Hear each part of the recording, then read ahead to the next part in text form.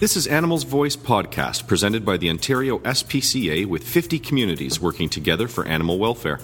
We've got another great show for you on the way, so put your paws up, sit back, relax, and enjoy the show. Welcome to Animals Voice Podcast. I'm your host, Kevin McKenzie. Thank you so much for joining us again. Joined this week by Regional Manager of the Ontario SPCA Spay-Neuter Clinics, Judith Aubin. Judith. Hello, Kevin. Welcome. Thank you. Thanks for joining us this week. First of all, we can't have anyone speak on this program. We open every single broadcast with this question. I often shoot dirty looks at Katie, the producer, because she does the questions with me. And basically, you need to qualify yourself before we can interview you. How long have you been involved in animal welfare? About 15 years. Yeah? Yes. And how much of that here at the Ontario SPCA? It will be 11 years this year. Wow, that's awesome. Yeah.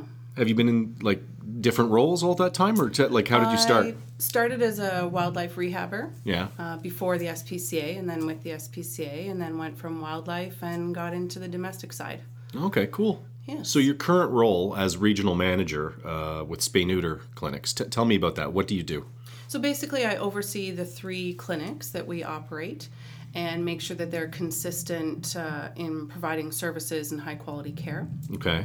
But I also am kind of the contact person for people outside of the organization who are interested in starting spay-neuter clinics of their own or getting involved with our spay-neuter clinics. So you mentioned that there's 3 of these clinics. I feel as though they've opened in somewhat recent history. Can you take me through the history of these? How long have they been open? So the Newmarket location, that opened in February of 2009. Okay. The response to that was so overwhelming that we used our full-service clinic in Barrie to flip it to spay-neuter only September of the same year. Okay. And then just in December of 2012, we opened or took over a vet clinic in St. Catharines that is connected physically to the Lincoln County Humane Society. Okay, cool. So, I talk about these clinics a lot with donors that I'm interacting with because in the year or so that I've spent with the Ontario SPCA, there's such a positive momentum around the spay-neuter clinics. Mm-hmm. Last summer at a conference that we had, I heard amazing and encouraging statistics that talk about, for the first time in 140 years of existence, that we have fewer cats in our shelters, and that the shelters closest to these spay-neuter clinics, the numbers are really standing out. Can you speak to that at all? Yeah, we've run the stats a couple times in the past year or so, and we didn't expect to see that much of a change so early on. But right now we're standing at about 18% decline in cat intake across the province for our shelters. But the branches that are closest to our clinics are experiencing anywhere from a 25 to a 40% decline in cat intake, which is unprecedented. It is, for the first time in 140 years of existence, right? And we've done many things trying to reduce the cat overpopulation, and this is the first thing we've done that's worked. Awesome. Yeah, it's a really it's a great rallying cry, and kudos to you and your team because you're making it happen. Tell me about the models of these clinics. What is a high-volume spay-neuter clinic? So we're based off a Humane Alliance model, which is out of Asheville, North Carolina. They started in 1994. And there's over 125 clinics based on that model in North America. So it is to do 25 surgeries per day, 5 days a week, with your goal being a minimum of 5,000 surgeries per year. Wow, okay. Tell me about the price of spaying or neutering at one of our clinics. So cats, male or female, is $65. Okay. Male dogs range from 80 to 140, depending on weight. Okay. And female dogs are 105 to 165, depending on weight. Okay. And can you speak at all to, how come those prices seem to be more affordable than if sometimes you go down your street and your local vet may give you a higher quote? Can you speak to that?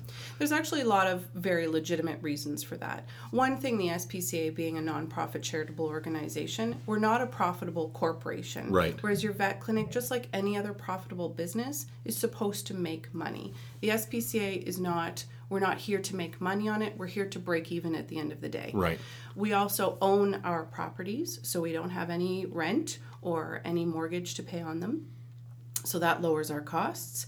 We also get a lot of financial donations from our donors to help support the costs that we incur. And when you focus in on just spaying and neutering, you don't have to buy expensive ultrasound equipment or x-ray equipment or dental equipment. Okay. We just don't have that overhead that your full-service veterinarian needs to be able to pay for. Okay. So they have a lot of costs that we don't. That's a great... So right there and then we can cut our price down because we just don't have the same operating costs as a full service clinic. Best explanation I've received for that question in the year or so I've been here. Well, I'm glad to give it to you. We have the right person here today. Why is having your pet spayed or neutered so important? It all depends on who you ask. The SPCA's point of view is to reduce the pet overpopulation crisis. So to reduce the number of homeless animals. And when we say homeless, some people think of just the animals on the street, but any animal in a shelter is homeless. So there are an overwhelmingly number of animals that are in shelters across the province, across North America. And we need to get that number down.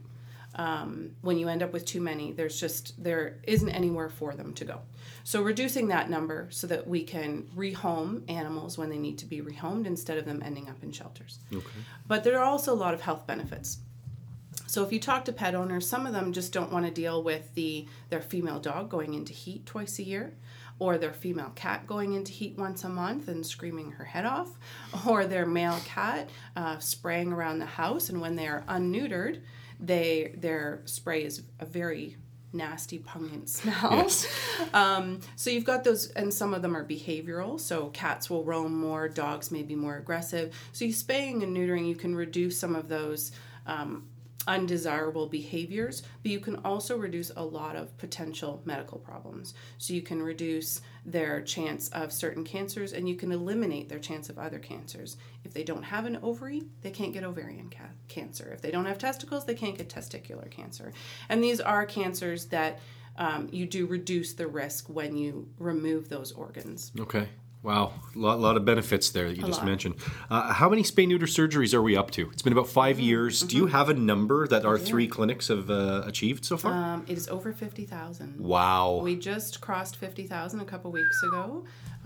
So when I did the count a little while ago, it was 50,248 to be exact. That was about a week or two ago, so we're over that now. Wow, congratulations. Yeah. That's making an impact in animal welfare in this province. But there are still so many out there. I mean, to do 50,000 and still have 6,000 on our waiting list between the 3 clinics, there's still a lot more to be done. Now, if I'm considering having this done, what do I as an owner require to do, before coming in for my appointment? What should I do? Basically, after people have waited on our wait list, and we have a variety of lengths of time for wait list depending on the animal in the clinic, we call clients, we go over some medical questions about their animal, and all we require at that time is a prepayment, a deposit for the appointment, and after that, we just get some medical information and book the appointment. Awesome. And where can our listeners go to learn more about booking an appointment? They can go straight to the OntarioSPCA.ca website. They can specifically go to the www.spayneuter.ontariospca.ca website. That will take them to an online registration so that they can actually get onto the waiting list online, and then we have all of their information and we give them a call as soon as we get to their name on the list. Awesome. Listen, Judith, thanks for your time today. Very informative, and I'd love to have you on again, maybe when you hit 50,250.